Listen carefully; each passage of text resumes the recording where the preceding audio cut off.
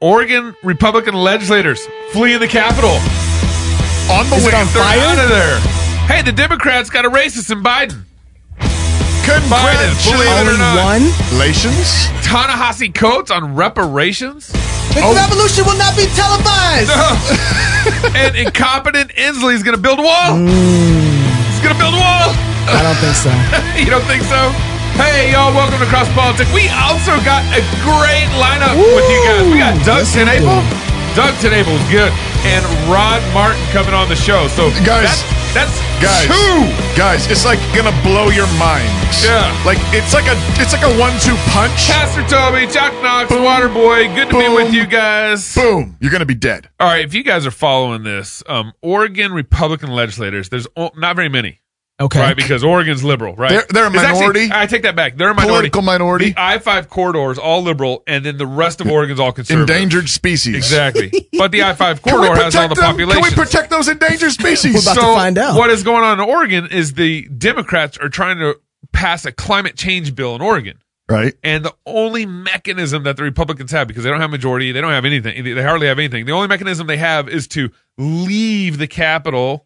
So not show up, so they have no quorum to be able to deal with the climate change bill. Okay. Praise God for those Oregon Republicans. Exactly. So they all left the Capitol. Yeah. And then the governor of Oregon says, hey, cops, go arrest them and bring them back to the Capitol. What? Literally. That was ridiculous.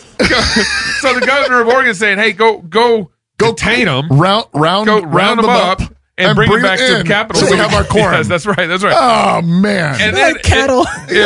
And then if this ain't good enough, incompetent Inslee, Jay Inslee. It is time to walk away from the politics of the past and towards something totally different. People are lining up for food. That's a good thing. I'm a hugger, I'm a kisser, and I'm a little bit of a sniffer. Raising the minimum wage does not hurt business, it grows business. No, it doesn't. I'm proud of you guys. I am Spartacus. Wait for it.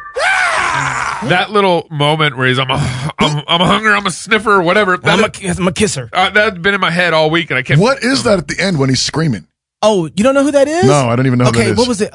What was his name? He's chair of the Democratic Party for a while, but he was running for president against Bush. Not Al. What was the guy? I can't remember his name. But he was at a John rally. Kerry? No. Before John Kerry, he was at a rally, and he got really excited. Let out this little scream. And that lost him the race. He lost his whole race. He was doing really good and lost the whole race off of that one yell. Wow, and I thought, that's actually so incompetent. Inslee. Yeah. Hunger Games 2020. That was the point of all that. I know. Sorry. Just FYI. We don't know what we're doing. He says to the Republican senators fleeing Oregon to stop climate change legislation, you are not welcome in Washington. Stop this foolish stunt. Oh, so you're not going to let the Republican refugees come over to there's over a concentration the camp in Washington, is what he's saying. We're going to detain them.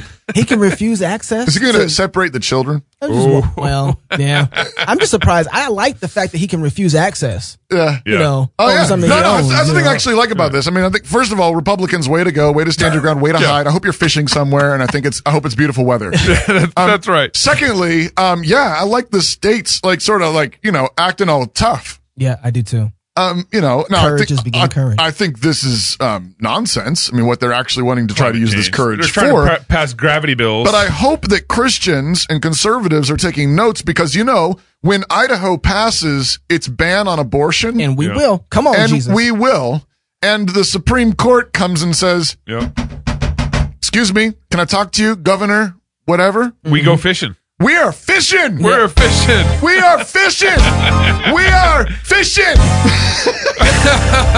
because it's Idaho, we're also going hunting. Yep. Yeah, that's right. And we're not home. No. Sorry, we're not home. We can't talk to you right now. Please leave a message at the tone. We'll be back as soon as we can. We got out fishing. We're sharpening our knives and loading our guns. All right, so if you guys aren't following the rest of Hunger Games 2020, Vice President Joe Biden and Senator Cory Booker are getting into a little scuffle. But if you guys, wrestling. mark my words now. I don't like mark them and mic them. Okay. Joe Biden right now is getting treated like Sarah Palin, but if he gets elected, he's going to get treated like AOC. That's what's going to happen. Yeah. So right now the media, the liberal media is not that excited about Biden. Right now he's the dork. They're more progressive than Biden is right now. But if he gets elected, then he's going to be the sexy hero. That's right. Yeah. So that's why you keep seeing all these things up. Like his comments about segregation have been around in the news since the 70s. I mean, he's been sniffing people's hair forever, touching women, and just all of a sudden it becomes a problem with liberal media. Well, they start pointing out all of a sudden conservatives have been passing memes around all over the place about him. The thing is that Joe Biden is the only chance in, I don't know. Yeah, the universe. Fill in the blank. Hell freezes over. Blank, blank, blank. Yeah, you homeschoolers got words. Joe Biden is the only chance they have of even showing up because he's the only way he can split the conservative 2020. That's right. Yeah. That's right. But he is not an extremist. No, he's not. He is, but he's not. He is, but he's willing to sort of play the old political game. And so the liberals or the leftists, the hard leftists, hate him. And so that's actually what they're fighting about. That's what they're fighting about, right? So Senator Cory Booker. Yeah. So Biden's the front runner. So everyone's trying to go after Biden. So Senator Cory Booker picks a fight over remarks Biden made this past week, and he wanted Biden to apologize for him. So Biden at a fundraiser. What's our creepy Biden? Creepy Joe. That's right. Creepy Joe. Creepy Joe at a fundraiser said he's talking about his old Democratic colleagues, Jim Eastland and what was the other? Herman Talmadge. Yeah. They're both Democrats, but they were both segregationists. Right. Wait. You said Democrats were segregationists? Yeah. Oh, they were all segregationists. I didn't know. Yeah. Turns out. So Biden basically made comments like, hey, I had to work with them. I work with them. You gotta make a deal. You gotta figure out how to work with them. Right, and that made Cory Booker like, hey, you don't work with racists. Yeah, he said that Biden should apologize. Yep. And then Biden responded by saying, Cory should apologize. He knows better. Yep. There's not a racist bone in my body. I've been involved in civil rights my whole career, period. That's right. Period. That's right. This is interesting because it's funny to me. Black people have been working with racists for a long time. I don't understand. Black people have been, Democrats. Yeah. I mean, yeah, exactly. Right. That too. I mean, but all the way around, it's like, it's just we've had to. I don't understand why this is a hard thing. Black people have had to work through this process and otherwise you don't get anything done. So it's like, we've made it work. We've had to work with people we haven't liked and who haven't liked us. Well, there's that, but there's also the fact that the Democratic Party really has been the party that actually championed to your point. Segregationism. To your point. Yeah, absolutely. And racism far more. So we're good at working with racists. Yeah. We interviewed, what's his name? Black Yellow Dogs. Ben Kinchlow back in the day. Check it out if you've never read Black Yellow Dogs. Oh my goodness. It's this expose of the reality of Democrats and Republicans and where slavery came. Oh, it's all this crazy. Speaking of slavery, I just think we're so far removed from the event. It was the original sin of the country, and I think let's just make it a more perfect union rather than looking backward, because I don't know where it stops when you do that. No one currently alive was responsible for that. And I don't think we should be trying to figure out how to compensate for it. First of all, it'd be pretty hard to figure out who to compensate. And one of the points that struck me about the Georgetown story, and I think Georgetown's fascinating, right? Because here's this isn't the whole country. It's one university. Right.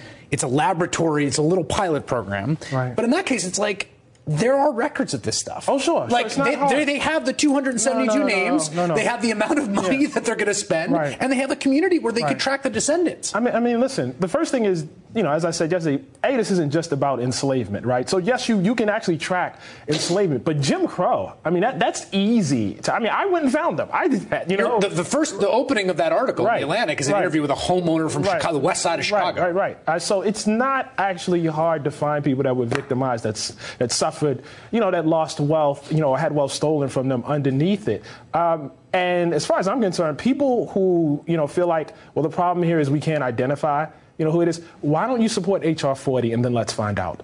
Because H.R. 40 is just a study. Why don't we find out? That's my challenge. Okay, you feel like that? Possibly you're right. Support the study and then let's find out. You know what you can track right now is abortions.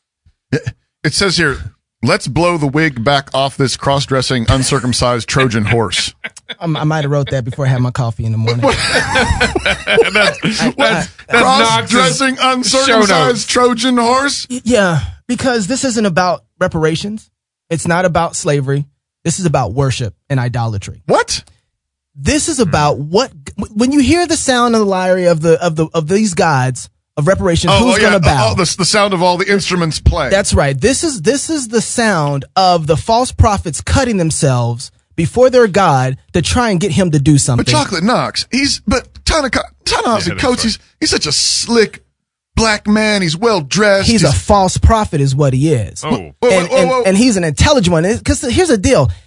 What they're doing is they're trying to say, God, guys, here's the laws of our God. Right. Here's the sanctions of our God. Because when people, this is exactly what atheists do. And we're good at picking it up when it comes to the moral argument with atheists because we know atheists don't have a sense of morality. But with people like Ta-Nehisi Coates, we don't think that when they're talking about morality, they're talking about religion. Yeah. And so when he's talking about morality, when he's talking about how to fix things that are wrong, right, we should be asking what God is he appealing to? Yeah. And the question is, he's not appealing to the true God. He's not appealing to the God of the Bible. Knowing who Coates is, he doesn't like that God. Okay, real quick. No, he doesn't. But he's clear about that. Hold on. He's right. But he said, so one of the objections that frequently comes, and Lindsey Graham, and who's the other guy who was talking at the beginning? McConnell. Who's really funny. I want you to come up with like something for McConnell. Yeah, something for McConnell. He's just really funny. But they're saying, like, how do we find the people that were actually wronged? It's impossible to find them. Coates comes back and says, actually, we can find them. Yeah. We can find who was wronged and who wronged them, and we can sort it out. Shouldn't Christians be sympathetic to doing that? No, I don't want to have that conversation yet. Why? Because I want to know, because every God has his form of sanctions. Yeah. Every God has a hierarchy. Every God has an outcome of what this relationship looks like. Right. And so the first thing I want to do is I want to identify what God they're appealing to. But can we pass HR 40 and find out which God? Yeah, see, that's exactly right. Because his God has already got a setup and sanctions for you to be able to follow. Who's his God? His God is self. God, this is God of self. Autonomy. Yeah, exactly. Of course. But the truth is, I don't even care. I don't even have to identify whose God is. Yeah. I know it's not the God of the Bible. I'm going to identify it for you. Sure. So I think it's the state. Sure, part of it is. And I think, the self lies behind that. Autonomous self lies behind that. But I think even that collapses ultimately into the collective state. Yeah. Right. And so the thing that, well, that's who's in charge. That's the hierarchy. I'm going to read the next thing. It says, Gabe says, why would we go back to the feds when they got us here? That was a good note. Yeah. All right, Gabe. Well, because every step of the way, the feds have been the one who've codified slavery into our laws. Yeah, the feds are the one who codified Jim Crow laws. The feds are the one who codified civil rights legislation. That's the hierarchy of the. This is my question. And then now Ta-Nehisi's like, feds, fix this. Exactly. What camera do I look at? Fix it. That's what I want to say to him too. Is I think right along the lines of what you're saying, Knox. But I want to point it back to him and like sort of bend it back on itself and say, so you're saying that the very people that screwed the black man. Yeah. Over and over and over again. And you want to go back to those same people and let them try to sort out whether we should give reparations to them or not? Yeah. Since when do you trust the feds? Yeah. Since when do you trust House of Representatives? Since when do you separate? That's right. Right? Yeah. Well, so that's the irony in my thinking, which is, so like, why do you trust them now? Yeah. Why will they do it right now? Right. I don't trust them. This is the same conversation though that I'm having with Christians who are also appealing for reparations. Listen, I'm more than willing to work with you on this idea of what restitution looks like. Biblical but restitution. I want to define what the standard is by which we're judging all of these situations. Right. Because if you come to me with the standard outside of the gospel, outside of the Bible, outside of God's law, then you are also appealing to a false idol. Right. And because your sanctions and your laws and what it looks like when you break those laws, if it doesn't match up with scripture, then we're talking about a different God. Right. And here's the thing. The feds can't do math. Yeah. No, they've never. How many gazillions of dollars of debt are we in? Do you want them to tell you? Because that's probably off. 20 trillion. Yeah, I mean, it's probably about double. You want them to do the math? Right. Yeah. You trust them to add and subtract and multiply obediently and faithfully and justly? Well, and we're sitting here complaining Absolutely about something not. that happened 200 years ago, and we can't even deal with abortion. Right. So here's my question. What would Christian reparations or restitution, which is the biblical word for it's inherent inside of it. What would Christian restitution actually look like? So white people feel guilty for the way that black people have been treated. What should we go after? No, I don't want to start with white people. I want to start with black people. I want to start with our own stuff. When we start you would. Hey, can we let Burgess Owens speak to this? Okay, I'll let him go first. Yeah. Let's point to the party that was part of slavery, KKK, Jim Crow, that has killed over 40% of our black babies, 20 million of them. State of California, 75% of our black boys cannot pass standard reading and writing tests, a democratic state. Let's pay restitution? How about the Democratic Party pay for all the misery brought to my race? And those, after we learn our history, decide to stay there, they should pay also. They're complicit. And every white American, Republican or Democrat, that feels guilty because of your white skin, you should need to pony up also. Listen, I agree with you. Is that a good place to start? No and yes. No in the sense of we are helping with the problem. Abortion itself starts first with the people who are going into the clinics to say, we're hiring them. We are hiring them to help us put a hit on it. Now, I agree there's been a system that's been put in place, but you still don't have to walk in there and have an abortion. So the first thing I want to do when we talk about repentance, true repentance first starts with the person himself understanding his own burden of sin under the guilt of the gospel and saying, okay, I have my own sin. I need to repent of that. Right. Yeah. So when you start cleaning up this mess, repentance starts first with you. Right. You realize that you're selfish.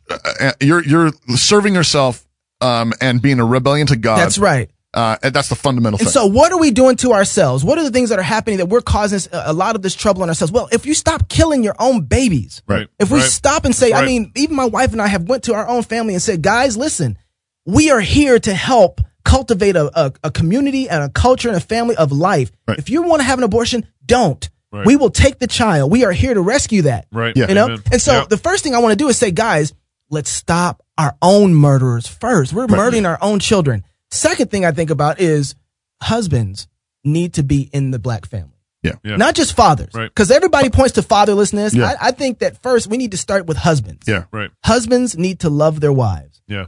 And that will help with the fatherlessness. Right. So I'm hearing you say, so let's end abortion. End abortion. Let's stop doing it ourselves, but then let's also love our neighbors and stop letting them even go through with it. There's a concentration camp that they've set up that you can walk in for free, and we just keep walking in for free. Right. So end abortion, which is the single great threat to black Americans right now. Yep. And I think the domino effect comes from the lack of husbands. And then let's also stop paying women not to marry the fathers of their children. Right? Yeah. This is what the welfare state actually does. Yeah. It actually rewards women for not marrying the husbands, the fathers of the children that they're bearing. And we've said these stats on the show before. This is after 1964, 1965. Before that, 70% of black children were raised in a two-parent household. Yeah. And after that, the stat flipped. Yeah. And it went to 70% kids are now raised in a single-parent household. And here's a little preview to the last segment. Third segment coming up, we're talking with Rod Martin. Oh. And he says this one line in there. I want you to catch it. But he actually says in there that when Christians, when entrepreneurs invent things that help people, that save a little bit of time, a little bit of money, what you're doing is you're freeing them to do something else productive. Yes, right. And this is why marriage, Christian marriage, faithful marriage, and family is so crucial and central to society. That's right. Because when a man stays with his woman, that's right, and stays with the children that he's born, he's actually freeing them to do more. Yeah.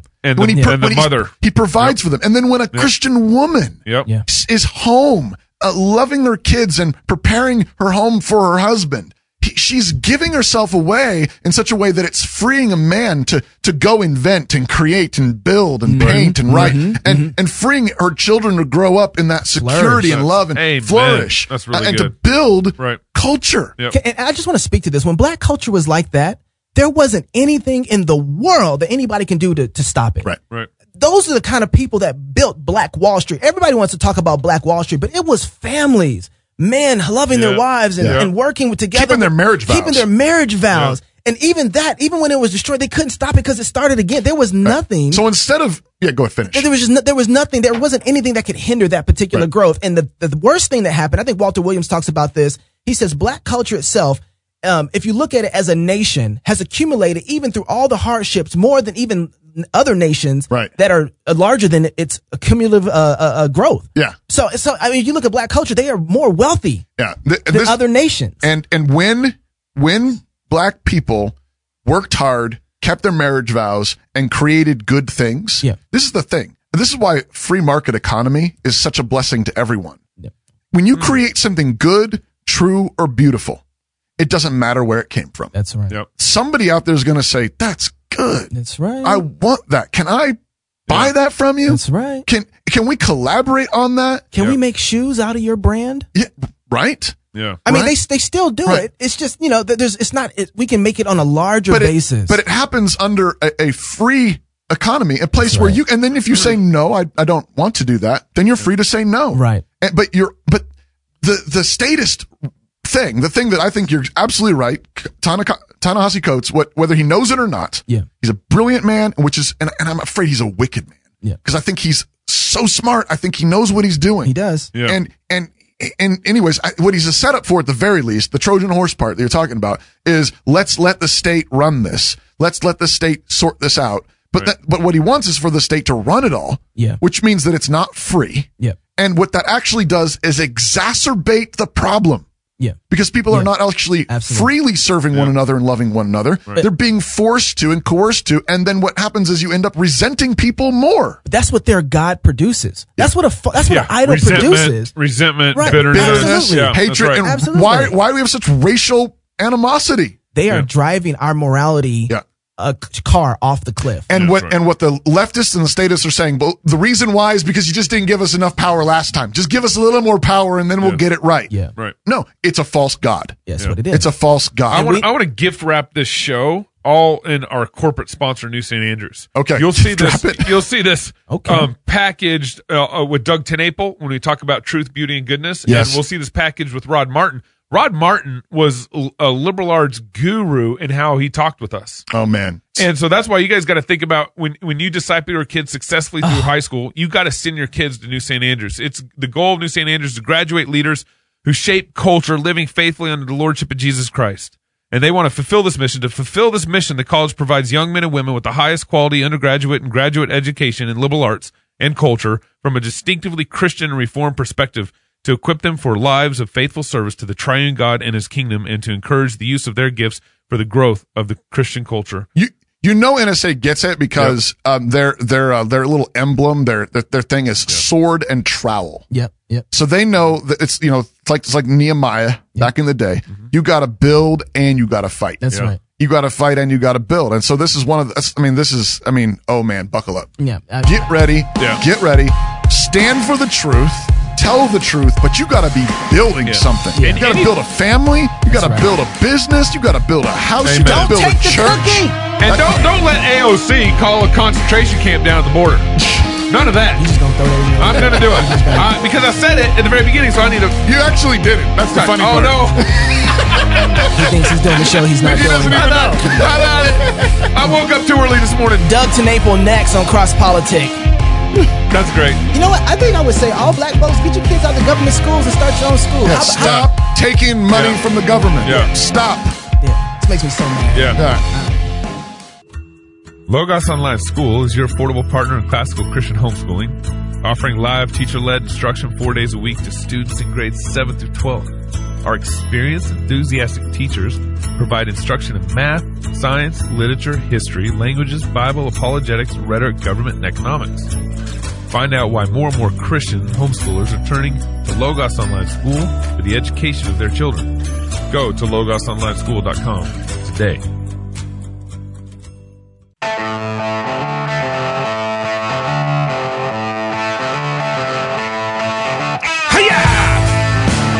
I got to do that for Doug. Are you recording? I was making sure you're recording. Because we're bringing on a man who had a mullet. This broke his cover. Welcome back to Cross Politic on the Fight Laugh Feast Network. With us on this segment, we have Doug TenNapel. Yes. Doug TenNapel is the creator of the video game icon Earthworm Jim, as well as the creator of the animated series Nickelodeon's Cat Scratch. That's true. He's an Eisner Award winner, writer, and artist best known for his quirky graphic novels. I would say his books Cardboard and Bad Island made the Yalsa list of great graphic novels. What's up, Yalsa? Yalsa. And Young Library Association or something. Yeah, library. Ghostopolis made the top 10 list of great graphic novels for teens. His other works include Tommysaurus Rex and the Nanoots trilogy. Is that how you say it? That's true. Newts, just Newts. Oh, just but it has two N's. It does have two N's. Yeah, that's just how they spell it. Yeah. Yeah. So he lives. Like my middle name. My middle name. My last name is TenNapel, and there's 2 N's in the middle of it. Yeah. But you don't call me TenNapel. TenNapel. I'm going to start calling you that from now on. TenNapel. That's don't good. Don't give Gabe ideas. I actually just this week, in the last couple of weeks, I started buying the Newt's trilogy for my kids, and my daughter drew up a picture. I shared it, and Doug, you said that my kids are doing all right. Yeah, they're doing it right. That is good, hardcore Chestertonian fairy tale coming down to them through Scholastic books. That's brilliant. And Doug's from Tennessee, and he and his wife have 4 children. Are they baptized, Doug? Oh, yeah. Oh, yeah. You all right. Praise the Lord. Amen. May the Lord God bless you real good. Do you got like a water splash when they answer yes and goes, splash? Yeah, we covered every single denomination by baptizing them as infants and as kids and letting them baptize as adults. So we both appease all and offend all at once. They're Pan Baptists. There you go. Yeah, this is all going to pan out every time we get baptized. Only the first one counts, though. Okay. That's good. Doug, so how did you get into the comic book business? I've always been, I was raised like you guys on all this pop media, right? We all watched Steven Spielberg films, Star Wars, whatever. We all read some comic books, Spider-Man, Superman, and we all watched animated cartoons like all the Flintstones and stuff like that. And so for me, growing up, it was my goal was I just wanted to be a showman and kind of tell stories to my friends. So I used to draw my own comics. Yeah. And it was really, comics is one of the most inexpensive entryways into entertainment because you can do them by yourself. If you can draw them and write them, you can do like what would be equivalent to like a $300 million movie on paper, and it costs you nothing to do. You could do Star Wars, let's say, in comic book form. Sure. So as kind of a poor, frustrated director, TV guy, whatever, and I'm not that a good enough of a writer to pull off a full blown novel like our buddy Nate Wilson. Yeah. So instead, I need these drawings to help me. Yeah. So I've always drawn, and I just went to comics like a duck to water, and I've always drawn my own comics. Even when I would storyboard my own animation, I did Saturday morning cartoons for a while, or video games. I would draw out the storyboards of what the game would look like. Yeah. So when it was time to go into comics, right around 1998, I did my first one called Gear, and I sold those rights to Nickelodeon. That became the animated series Cat Scratch. They took the main characters out of Gear, and we made an animated series out of it. Huh. And then my next book was called Creature Tech, which was the first kind of there needs to be more sci-fi stories of faith. And so that was my testimony put down in comic book form, and I sold the movie rights for $500,000 to Fox. Huh. So from then on, every comic that I did, I've sold probably about almost 2/3, about 60% of them into Hollywood, and that's been my main income. And being a man of faith, they always held their nose at some of the faith topics in them, or they might scrub them out of the story by the time they go into development or whatever. Sure. But they really liked the story because I always told kind of pro-father, pro-family, light and truth, beauty, and goodness, and that was very attractive to them from a story standpoint. Yeah. And so then they've bought them, and I've sold almost all my work to all my publishers in Hollywood to secular progressives. Yeah. So at the same time, them sitting there, just they would insult most people, most in the audience who are leftists. Absolutely go to war against me and want my career over. Mm-hmm. And they launched giant Twitter campaigns to get me deplatformed. They launched them against my YouTube channel. Wow. They get me. Every time I put out a comic, they write mass letters or emails to my publishers saying, "Doug is a homophobe and a transphobe. You have to stop doing business with this guy. We will not buy any more of your books." Wow. And even now I'm launching that Earthworm Jim comic book campaign on Indiegogo, and BackerKit does my marketing, and they're a Bay Area company, and they put up one BackerKit ad on Facebook, and I mean, it got smashed by these hardened leftists, and they said that I hate gays, I hate trans, I hate women, and I hate blacks. So, chocolate Knox, I just wanted to say, you can't believe my reputation to proceed. I'm a little confused. How you guys didn't talk to me about that? We had a racist on the show. Yeah. They did this before. They had a police officer on the show. Then they had a sheriff on the show. They keep doing this to me. I don't know how I appreciate it. Now we got Doug TenNapel. So, Doug, what are you saying, though? They Trojan horsed me. There's a lot of that going on right now. But what are you saying that are making people scream so loud against you? Because part of my question was, how in the world do you have a job in this industry being so forward about your Christianity? I'm wondering now, like, that's obvious that they just love your work because it's just good. It's funny. Yeah. They like the things that are truth and beautiful and honest and have strong characters. But what are you saying that makes them scream so loud? First of all, I'm as baffled as you that I am capable of making an income in this hostile environment that it just keeps happening. Yeah. Earthworm Jim the comic is now just about to hit 300,000, and I'm totally independently raising that money. That's in just over a month. That's awesome. So in a way, the things that I say that are the most infuriating is, number one, I say I don't believe in gay marriage. I believe in traditional marriage. Yeah. I believe there's only two genders. And I've said this publicly for 20 years. I believe Jesus is the only way of salvation and the only way to God. Yeah. I believe the Bible is inerrant. I believe it's true. I believe all of it's true. I don't believe that I believe that global climate change is largely a political movement about buckling the free market under the state. I don't believe in evolution whatsoever. I believe there's zero evidence for it. Yeah. And just saying those things, and I say it very matter of factly, and I'm very open to discussions on this. I talk about this all. I have gay couples on my show. I have trans people on my show. I have atheists on my show all the time. I treat them with the kind of love and respect that I think God commands me to. That throws them off, doesn't it? Just to really dig into them and really love them as people. But it never meant agreement, in my worldview. That I was always, because I've only met people who disagreed with me, and I've been able to get along with them fine. Are you saying these things in your comics as well, or is it just kind of like your personal how you vocalize yourself? Oh, it's I can count on my hand maybe 5 comics where I brought up anything remotely controversial as far as my faith and politics. I mean, it's in there.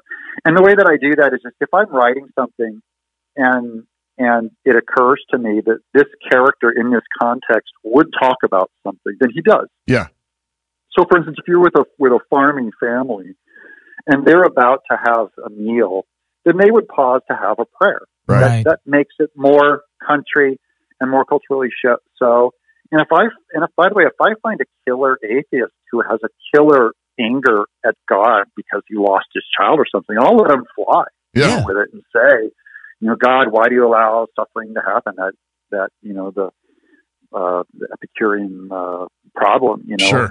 So I'm honest on both sides, but they only notice it on one side because they're all kind of culturally programmed by the spirit of the age to absolutely point this stuff out as hateful and inappropriate and rude, and everything else they say. You don't have to hear people say GD and blessing God or whatever every day. Sure. And that's just supposed to be taken as normal, or you're approved. So you can see kind of the mass gaslighting going both ways. Right. I just treat it kind of normal.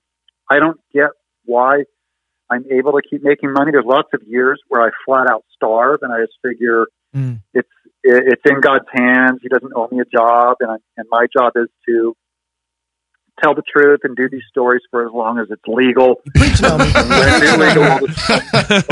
just do it underground. Now, how about this? Is a new person, a young kid wants to get to become a graphic design artist, write comics, and so forth.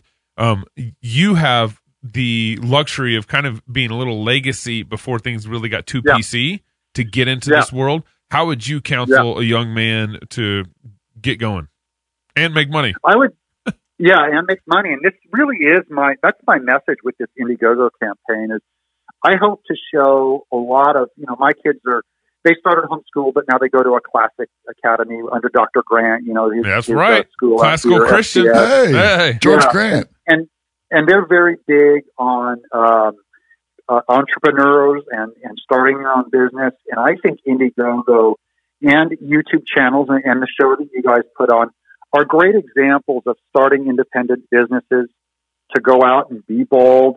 And mostly because you have to find your own, start protecting yourself from these larger corporations who are more likely to sell out by finding your own kind of patrons and artists that are into your message and get them loyal to you. Yeah. And that's Indiegogo is a way that I can directly go to my backers. And that really was because I assumed sooner or later, no corporation is going to be able to work with me. So this is kind of me building out my protective business of people who are, and by the way, I have atheists and gays in my audience who absolutely support me, but they believe in the legal free speech and they back me up on that all the way and by the work. So I'm very appreciative of the large percentage of my audience that actually really disagree with my values, but we do have in common the value that this is a rare, that religious freedom and the ability to express yourself publicly with religion is probably the rarest quality that America has,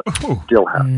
This is one of the things I've only been following you for a little while, Doug. I confess. Me too. But Shane, Doug invited me into his house when I came out. What? Yeah, you're friends with everybody, Gabe. That's not what my point was. You only got the invitation once, didn't you? Yeah, that was it. Yeah. Did he invite you back? Hey, Doug, what happened when I was there last? No, but the thing that I was going to point out though is that one of the surprising things has been how many gays, lesbians, trans, leftists I've seen be standing up for you. Yeah. That's right. That's right. And so you're in this food fight, and yet I think the fact that you treat these people with dignity and respect as Jesus commands us to, you've won friends who probably vehemently disagree with your worldview, but nevertheless are willing to defend you. So what are some words of wisdom and advice for Christians? Like, how do you be wise in a world where the cultural elites, political elites,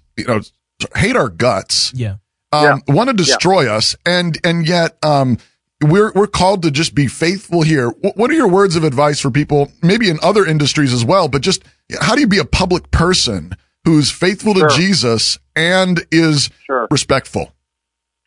Well, but the public person thing comes from my personality type, which is when I turned 6'8", I wanted to just hide from everyone. I didn't want to be around them, but God made me 6'8", and so I could never hide.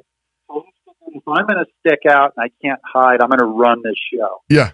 So I became much more vocal and loud and kind of life of the party guy. If someone ever has an open mic to me, I will speak or I will sing, no matter how bad it is. And I just felt like I can't be vocally funny or goofy or a storyteller about everything but my faith. That is suspect to me. Yeah. Yeah. So to quieter people, I don't expect quieter people to suddenly get out a bullhorn and stand on a corner. Sure. They might be more quietly share their faith, but I'm a loud person. Yeah. And so I have an obligation to give God the credit where he deserves it, which is always, and everything. And so I just think if a young creator out there coming up is just more natural about it, just be yourself about it. I don't think it has to be an iron will discipline to share the gospel in a way that is not you and you're not comfortable. Because if you look at the different ways that Peter, Paul, and even Jesus share the gospel, they're in very different kind of formats. Yeah. And I'm only suspect if you never share it at all. Mm-hmm. Then I kind of think you need to share your life and you need to share your heart and your love and your body that you've been given with other people at some point. So you ought to be sharing at some point, but it's not like it has to be every time you sit by someone on the airplane and go, I got to try and witness to them. Yeah, right. it never happens like that. But in normal day-to-day conversation, you'll be exposed to friends and family or people in big trouble. Hey, I have cancer or something, and I just go, "Oh, may I pray for you?" And I always tell them, and I'm asking permission. I go, "Well, I won't pray for you." And I've never had an atheist get mad at me for that one. So, but seems be tactical. Don't. I always say I choose when I want to fight. Yeah. Like I'm not going to go and throw this thing out there and get in a big old fight that maybe I'll lose, or maybe I'm just going to obviously get dogpiled or something. And so you choose when you're going to fight. Don't get cowed or suckered into a fight just because someone's offending your faith. And these are obviously swine that you're going to throw your plurals in front of. They're going to get stomped in the mud. Yeah. That doesn't make it the right time just because someone is saying something X or Y. Be tactical and know what you're talking about. So do your studies so you don't come off half-cocked. And I really do think our people are pretty well versed in Christianity, but make sure that you know what you're talking about. Right. And it doesn't get much more complicated than that, but definitely I think Christians aren't bold enough in general that we're cowed into silence. Right. And it really concedes the point. It really is saying we don't think that God is real and the scriptures are real and they won't hold up in the public forum. And it's this BS that the public is saying, making up whatever, argument against the things that we believe. That you're giving that, you're saying you win and you're right, and that's why I should speak. Yeah, that's good. Yeah. Man, I got to ask this question because as somebody who's in the industry yourself and watching what's going on with, the abortion stuff that's happening, especially like in Georgia. Netflix. I'm just going to throw out a bunch of stuff and you find a question in here. Okay. This is like the worst type of host you can be, but I'm going to do it anyway. So I'll let you find the question. But with all the stuff that's going on in Georgia, I've kind of watched secular companies really show their flags one way or another, especially right now in Gay Pride Month.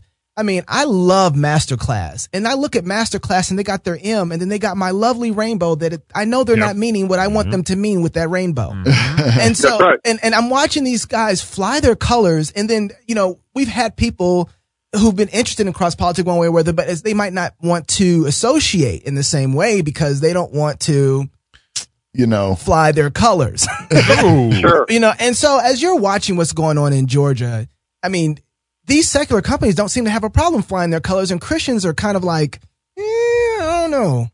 But what do you make of the whole thing?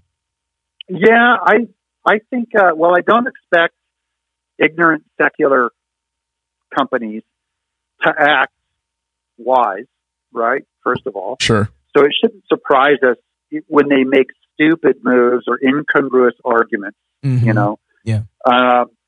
Like they're all trying to get all of their media and their works into China and Muslim states that are just horrifying to gays, and then they'll just boycott, one state. So they're virtue signaling. So I don't expect fairness or consistency from the world. So that really shouldn't surprise any of us that they do these dumb moves.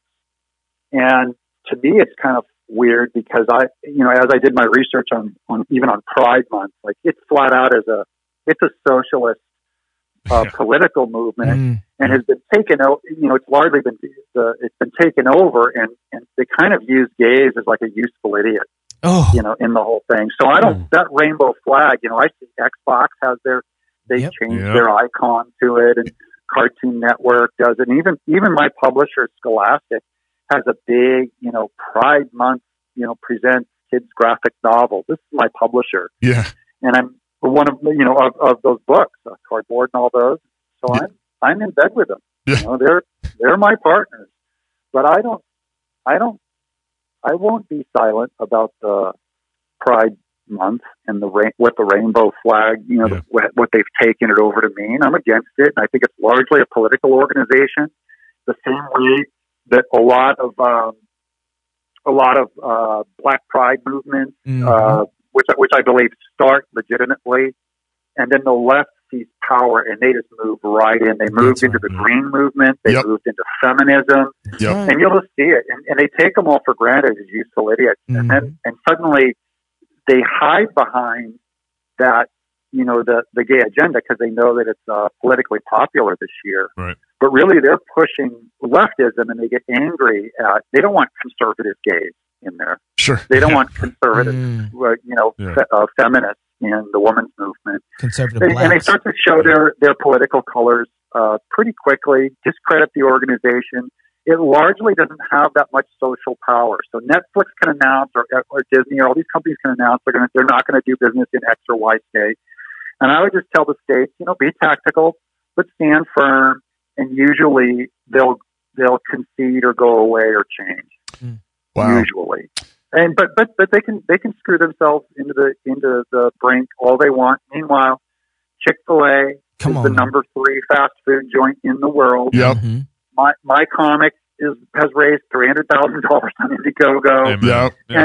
And somehow we find a way to survive, even though there's this like super woke 5 to 10% that are trying to suck all the air out of rooms, screaming at everyone, tell them what to buy, what not to buy. That's right. And people still buy whatever. They play the games they want to play, and they watch the movies they want to, and they be friends with the people they want to be friends with. Yeah, that's right. I just want to encourage our audience to find artists like Doug and support him in what they're doing. Well, we'll send out a link. I'm going to point him to right now. Go to Indiegogo.com/projects/Earthworm, Jim the comic book. And let's push him over the 300 ground. Like blow it up. He's 3,000 from 300K. Let's get to 500,000. And just remember, quality wins. Truth, goodness, beauty wins. And you need money for that. That's right. And so get busy. Thanks for being on the show, Doug. Thank you, Doug. More Cross Politic when we come back. Classical Conversations supports homeschooling parents by cultivating the love of learning through a Christian worldview in fellowship with other families. We provide a classical, Christ-centered curriculum, local, like-minded communities across the United States and in several countries, and we train parents who are striving to be great classical educators in the home. For more information and to get connected, please visit our website at classicalconversations.com. Classical, Christian, get connected, get community.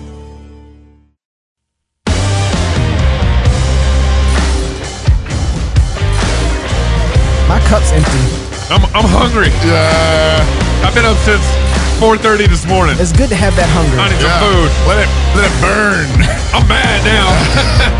Hey, y'all. Welcome back to Cross Politic on the Fight Laugh Feast Network. Thank you to our members. And if you're not a member yet, what's wrong with you? Hey, on this segment, we have with us on the line Mr. Rod Martin.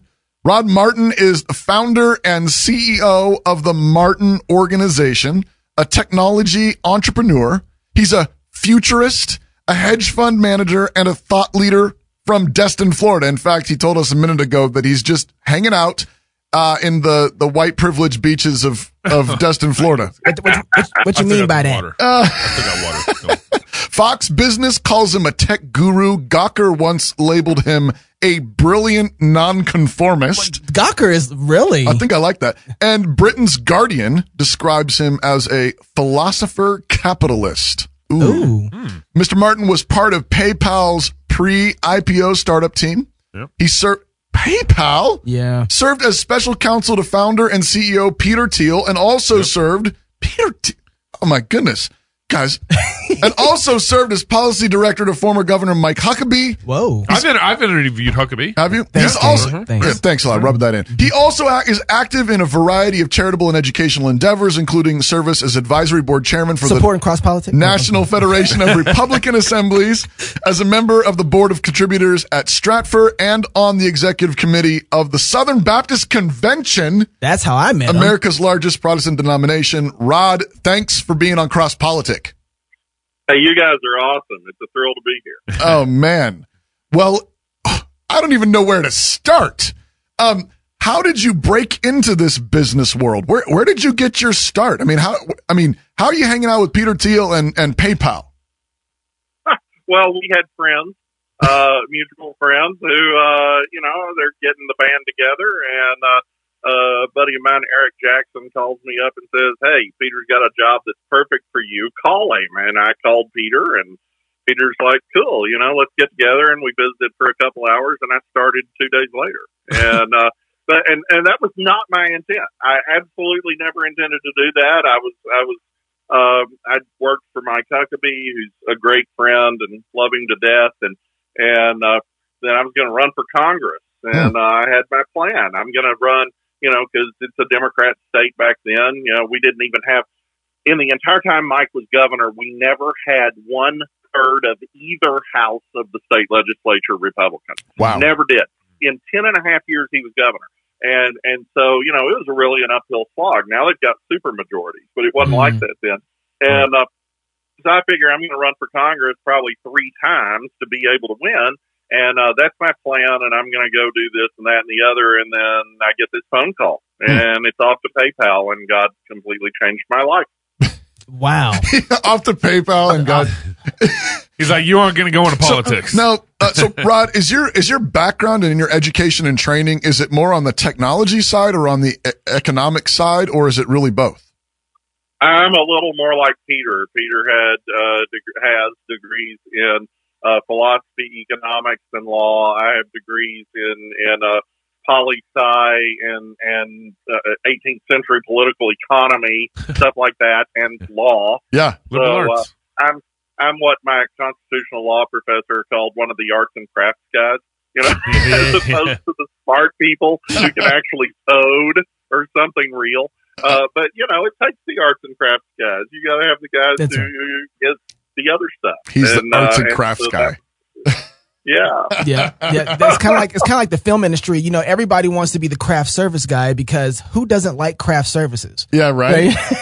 So no. Oh yeah, there you go. Yeah. Well, Max Levchin is truly one of the most brilliant people on planet Earth, and an amazing story. He was CTO at PayPal. He invented all that stuff, not by himself, but more than anybody else. Yeah. And truly an amazing guy. He was MIT's Innovator of the Year in 2004 because he invented software that stopped the Russian mafia from hacking our system and stealing all the money. Where's he at? He's just an amazing guy.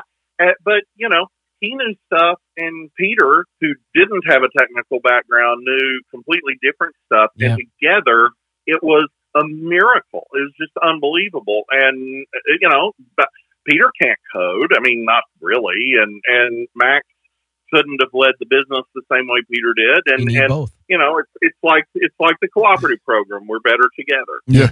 So one of the things, we have 2 shows on the network, How to Build a Tent and then Law and Profit. So Marcus, 2 guys, you met Marcus Pittman, the other guy's Matt Williams, and they did a show where basically saying technology has been owned by the pagans. They've owned all of it. They are the ones who invested the last 15 years inside of tech. And Christian businessmen have been the few, they've invested in everything but what's been the social media platforms, what's been the tech world, what's been in advancing the world in a lot of ways. And they've kind of laid it and said, where's a Christian business investors at? And they've really been quiet. And then all of a sudden I bump into you and you started telling me like what PayPal did and what you did there. And I said, wow, these guys do exist. Can you explain? Oh, yeah, absolutely. And, just to be clear, Christians are kind of dumb about this stuff. I mean, we don't think strategically. We just don't. Just to be clear, tell us what you really think. Oh, yeah. I mean, we let the media get away from us in, the middle of the 20th century, and we have let technology get away from us. And some of that is just God's sovereignty in action, I'm sure, for a variety of reasons. But still, we could be smarter. We could be better at this. And we tend to show up late, and not just a day late, but years and decades late, and many dollars short. And it's time we quit that. We need to think more strategically. Why do we do that? Well, some of it's probably eschatology. I mean, if you believe that the world's going to end next Tuesday, then you're not going to invest in the long term the same way. Wow. And my answer to that is, look, it doesn't really matter if the world ends Tuesday or if it ends in 20,000 years. We're commanded to occupy until he comes. Yeah. So I don't know when my master is going to require an account of me. I need to kill it in the time I've got. Hey, man. Hey, man. That's keeping your talents. Wasn't it Charles Spurgeon who said, if I knew that Jesus was going to come tomorrow, I'd plant a tree today? Is that Charles Spurgeon? I think it's Spurgeon. Yeah. I think it is, and that's absolutely right, and that's how we need to think. Because look, if everybody thought that the world was going to end next Tuesday 2,000 years ago, they'd have exactly the same amount of scriptural basis for it, and they'd be 2,000 years off minimum. Wow. So we can't think that way. We have to be ready for the Lord to return at any moment, but we have to act like He isn't going to come for a very long time, and we have to be good stewards of what He's given us, our gifts, our talents, our resources, whatever it is He's given us. We got to work out His creation to His satisfaction in what little moment we have of life. And we're working really hard on that here. Wow. Okay. I want to talk about what you're doing in just a second, but first you got to tell me, you blew my mind. Tell me the value. To our shame, PayPal has done a lot to our shame to build the kingdom. What have they done? You started in this little village and ended up all the way across the world. Could you do that for me? Well, I mean, look, PayPal these days is run by people who don't necessarily share some of the values that we did in the beginning, and that's unfortunate, but hopefully the market will encourage them to think a little less on certain things. But back in the day, it wasn't that way. And the main reason, not the main reason that there was ever a PayPal, but the animating vision early on for, I know quite a few of the actual founders, and I wasn't a founder, I came a little bit later. Those guys saw the devaluation in Argentina, which was just horrible. I mean, those are words that mean nothing to most people, but what it is the government stole 2/3 of the value of everybody's bank account in a day. Wow. And, Mexico had done the same thing a few years earlier, and these guys are all wicked smart, and they think about things like that. And they were kind of like, hey, what if we made it possible for absolutely anybody to have an offshore account for free, where their government couldn't steal all their money? Wow. Okay, well, that's pretty cool. That's how you fight communism with a little capitalism. Yeah, absolutely. Now that's a bigger vision than PayPal itself was ever able to accomplish, because we sold the company pretty early in its life cycle. Yeah. But that's kind of what Bitcoin is about. Yeah. It's kind of the same thing in that respect. But what you're talking about, David, we set out to come up with a way for people to be able to make transactions online. And that sounds kind of passe now, because you can do it with anything, but you couldn't then. So like, you've got an eBay seller and they've got stuff and they want to ship it to somebody, but they don't know if they're going to get paid. Right. And the guy who wants to pay for it doesn't know if he's going to be able to get his stuff if he sends a check. Right. So PayPal, for one example, and it became a pretty important example in the early days, PayPal was a way for you to pay that guy, and he knows the money's there, and he can ship his stuff, and the guy who pays gets his money back if the stuff doesn't come. So it was a really, really cool idea. But here's what came of it that you're interested in, Mr. Knox. The important thing is not so much that we went from 0 to 25 million customers in 2.5 years, which is awesome. Wow. Or that we had the first technology pure play IPO after the tech bust, or, the first big multi-billion-dollar merger after the bust. Those things are all cool. But I think what's even cooler is that it's been estimated that in that first 2.5 years, we enabled the creation of about 2 million small businesses. Wow. And the reason for that, if you think about it, it's actually pretty simple. If you've ever tried to get a credit card merchant account, you know the problem. They're not going to underwrite some little old lady in India who's got some craft she wants to sell to hippies in California. Right. You're not going to be able to take MasterCard. She doesn't even have electricity to her hut. I mean, that's not going to happen. Wow. So PayPal let you take Visa, MasterCard, Discover, American Express, and ACHs from checking accounts with nothing but your email address and a password. Wow. And that's just transformative. It opened up global commerce for the little guy. And that's really what we want to do. That's what capitalism really is. It's about finding, people who have problems, solving their problems, giving them a way to have a solution to their problems, and then they still have the freedom to say no and not take your solution. Right. That's what liberty is. And it's biblical, and it's just an application of do unto others as you would have them do unto you. And what a way to love your neighbor too. Yeah. Right? It really is. That's awesome. Exactly. And this is something that I think I got this from George Gilder, which is somebody you probably know. I love him dearly. But great friend. But just talking about the idea of protecting information is a real central theme that he brings up a lot. And you've just given me a cool little picture. That's what PayPal did. It basically said, we'll protect you while you make this transaction. And what you're doing is you're actually making space for that love your neighbor as yourself freedom, that liberty. Yeah. And it just giving them a little safety net. Hey, we'll protect you so you can make this free exchange. Okay. That's good. Okay. That's good, I got 3 questions. Okay. But first I have to talk about, you said you want to beat Elon Musk in space. Are you crazy? What? Well, okay, probably. Because Elon's amazing and he has a 20-year head start. So, Okay. What can That's you say? nothing. But I am encouraged by the fact that Bill Boeing, I don't think even set foot on an airplane until like 1919 or something. So, Yeah. the Wright brothers are going in 1903. Maybe he started Boeing in 1919, but it was a long time. Sure.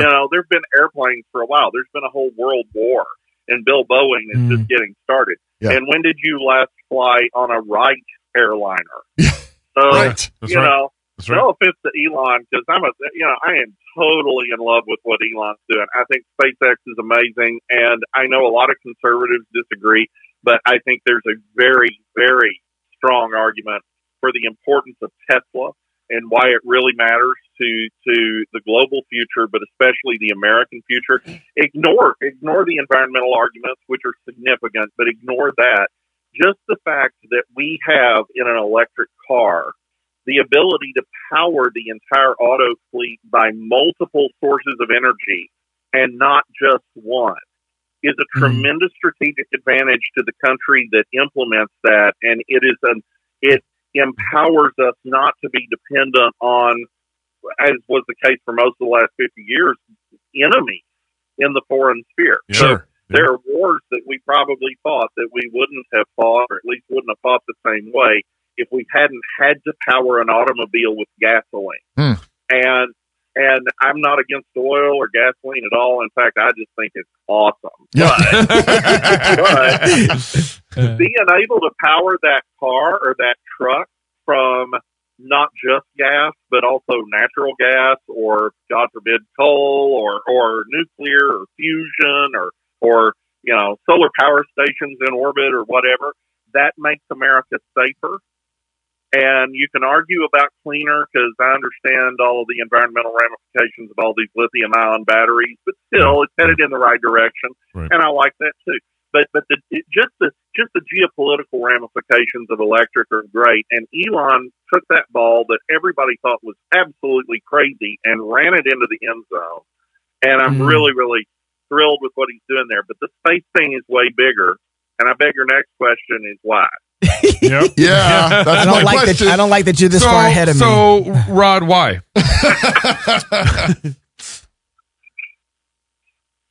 Well, if that is in fact the implied question, Yes. Look, we're right where we were in 1500, and I can't stress that enough. Now, if you're China, we may be where we were in like 1430, and I'll get to that. Okay.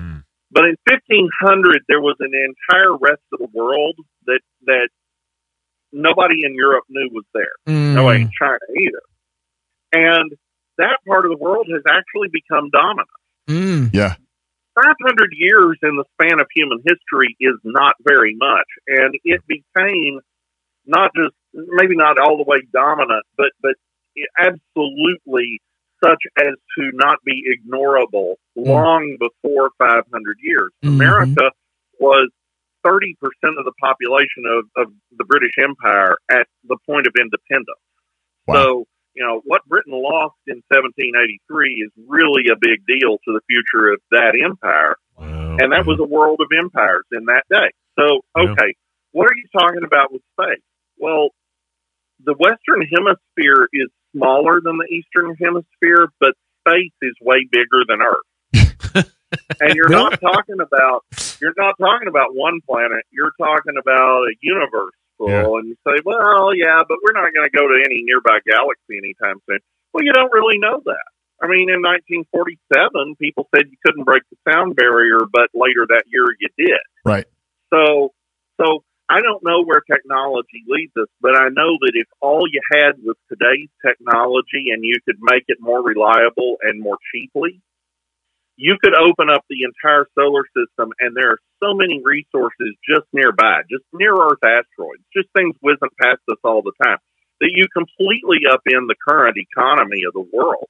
You know, we're having, China just threatened the United States, hey, we'll embargo you on rare earth minerals. Okay, well, that's fine, but we'll just go get them off a near-Earth asteroid or off the moon. And now we've got more than ever existed here ever. And it just changes everything. That iPhone in your pocket that costs $1,000. You change the cost of what's in it, and now that's a $10 iPhone maybe, or $100. Wow. It doesn't really matter. Because the point is, whatever the difference is, if it's $990 or if it's $900, doesn't matter. That's a tremendous amount of value freed up, multiplied by the total number of people who have one. Right. Yeah. Spread across all the people who would like to have one who can't afford it. Right. And everybody who's affected by that all of a sudden has tremendously more opportunity to do other things. Right. And, it's not just that. I mean, there's this multi-trillion-dollar asteroid that they're planning to go visit shortly. That's mostly nickel and iron. Wow. Well, there are a lot of things made of nickel and iron. If you collapse the price of it, that's going to be a short-term disruption for certain companies, but it's going to be a long-term boon to humankind. Okay, wow. so kind of like, and it's good for the environment because you're getting asteroids out of the air. So, I mean, you're not strip mining. Yeah. You're not tearing up rainforest. Yeah. And this is I don't understand why the hippies aren't all over this. Yeah, they ought to be. This is the way you think when you recognize that God made the world. That's right. When God made the world, he loaded it with treasure. That's right. He loaded it with glory. And Christians of all people should be the ones saying, let's go get it. Oh, man. Let's go get this is our Father's world. And Christians historically did. And that's actually the point I was alluding to a minute ago when I mentioned 1500 versus 1430. Yeah. In the early part of the 1400s, the Chinese Admiral Zhang He had an entire fleet of ships, each of which could have carried all three of Columbus's ships in their hull. Wow. And he's sailing all over the east and got as far as Zanzibar off the eastern coast of Africa. Yeah. And then the Chinese government decided to shut that all down, that they didn't need all these foreign influences in China, and they burned his fleet and wouldn't let him leave the country. Wow. So the net result of that within, long time from their perspective, but from our perspective, a few centuries later, Europe is dominating China. Yeah. Imagine if China discovered the Wow. U.S., So China could have owned the world. Yeah. While England and France were still fighting the 100 Years' War. Right. And in the middle of the Black Death. Right. Well, no, that's a century earlier, but you get the idea. Yeah. They would have been able to overrun Europe. Okay, wait. So right, you blow my head right now. So let me put my wig back Got on. that emoji just What is it that you right now, how are you taking dominion for God right now with what you're doing in business? What are you thinking big about? We have several things we're involved in. We're doing a lot of biotech right now. We've got an internet venture, and I have a friend actually right there in Moscow, Idaho, Ben Newsman. Yeah. You guys know him. Oh, yeah. we know Ben. He should come on Navigo. the show.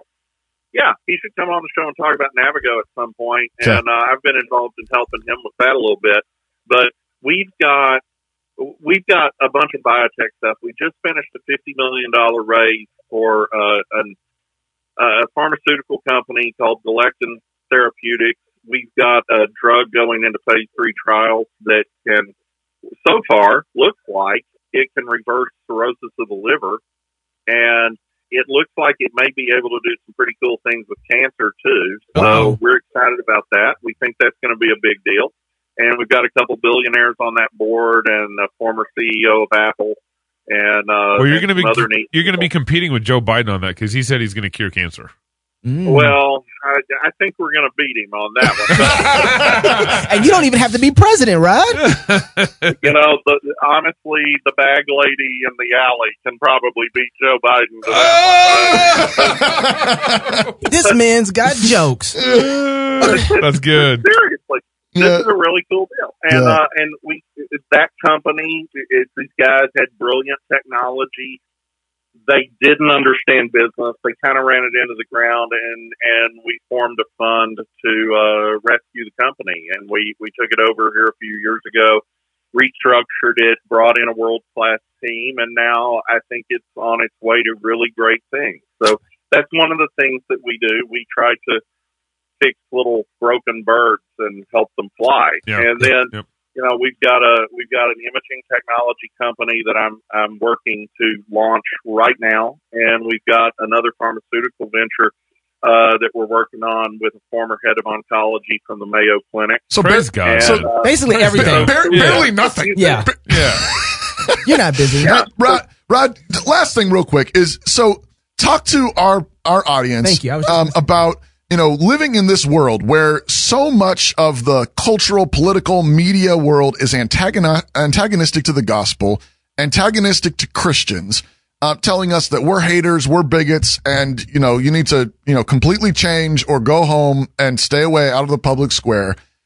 You're a man who's been working out there in public. You're rubbing shoulders with these people who are changing the world literally with technology and science and medicine and so on.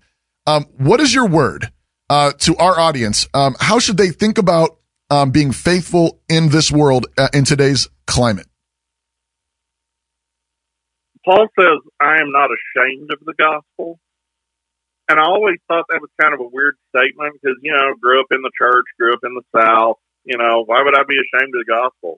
Maybe he's talking about getting up your courage to go witness. No, people are ashamed of the gospel all the time. They're ashamed of the idea that God created the heavens and the earth. They're ashamed of the idea that there is a universal truth claim made by a being who is invisible. They're ashamed of the fact that they can't perfectly explain everything we know about apologetics. They feel like the world has all these answers and they don't. And I would tell them something from my legal training, which is just really very simple, and it applies to everything, and it applies in business, and it applies in tech. And it's just this, that all truth is established through testimony.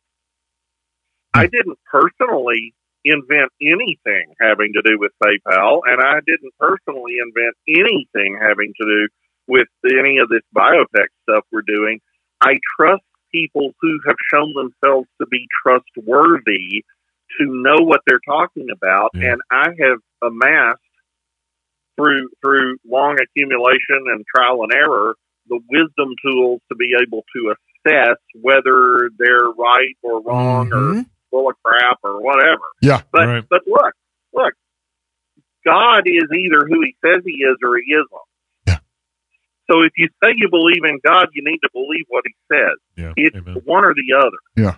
And look, the demons believe also and shudder. They get it. They just don't like Him. So if we say that we like Him, if we actually profess to love Him, you can start with doing what you did for your own mommy and daddy when you were 3 and just trust them to know what they're doing. And that's really the biggest thing. When Jesus talks about the faith of a child, He's not talking about childishness. And He's not talking about not being a critical thinker. He's saying that the young child just knows that he doesn't know how there's a roof over his head, and he doesn't know how food is produced, but he knows Daddy's going to bring it home. Come on now. And that's what faith is. That's all it is. We trust our Father. So our Father speaks to certain issues out in the world. We should believe Him on those issues, and we should unashamedly stand on what our Daddy told us. Amen. I'm reading through Matthew right now, and Jesus just keeps repeating, faith, have faith in me, have faith in me, faith in, I'm in the middle of chapters 12 through, I think, 16. Believe in me. Believe in me, faith in me. That's really good. And then it's like we overcomplicate it. But it's not really that hard. It's not that complicated. This is God's world. This is our Father's world. Jesus bought it. We should walk in it boldly, cheerfully, gladly. Amen. It all belongs to him. Offering time, rodmartin.com, right? rodmartin.com. You can follow Mark there. .org. .org. .org. Rodmartin.org. I'm sorry. You should get .com too. Thank you, brother. I wish I could. Thank you for being on the show, brother. Really appreciate you. If you're single, get married. If you're married, have kids. And if you have kids, go baptize them. Until next week, love God with all your heart, soul, mind, and strength. Love your neighbor as yourself. Go fight, laugh, and feast. This is Cross Politics.